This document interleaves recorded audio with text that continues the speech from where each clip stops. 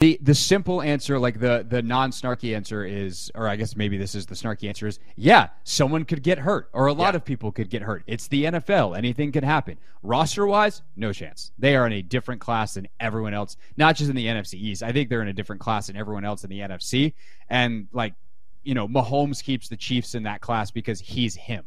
And you know, the Bengals are probably pretty close. The Bills are probably pretty close. But what the Eagles have roster-wise is nuts. And the way they've built it, being able to kind of rebuild on the fly, like, it's Howie Roseman is what he's done. Just give him Executive of the Year for, like, the next half decade. Seriously. I mean, it's truly absurd, the amount of draft capital they've had, the way they've been able to sign guys. And then they get lucky because everyone loves being there. And a guy like Brandon Graham coming off, 13 and a half sacks, is like, yeah, I'll take a vet minimum. I just want to be here. Cool. Like, where does that happen? Philly, apparently.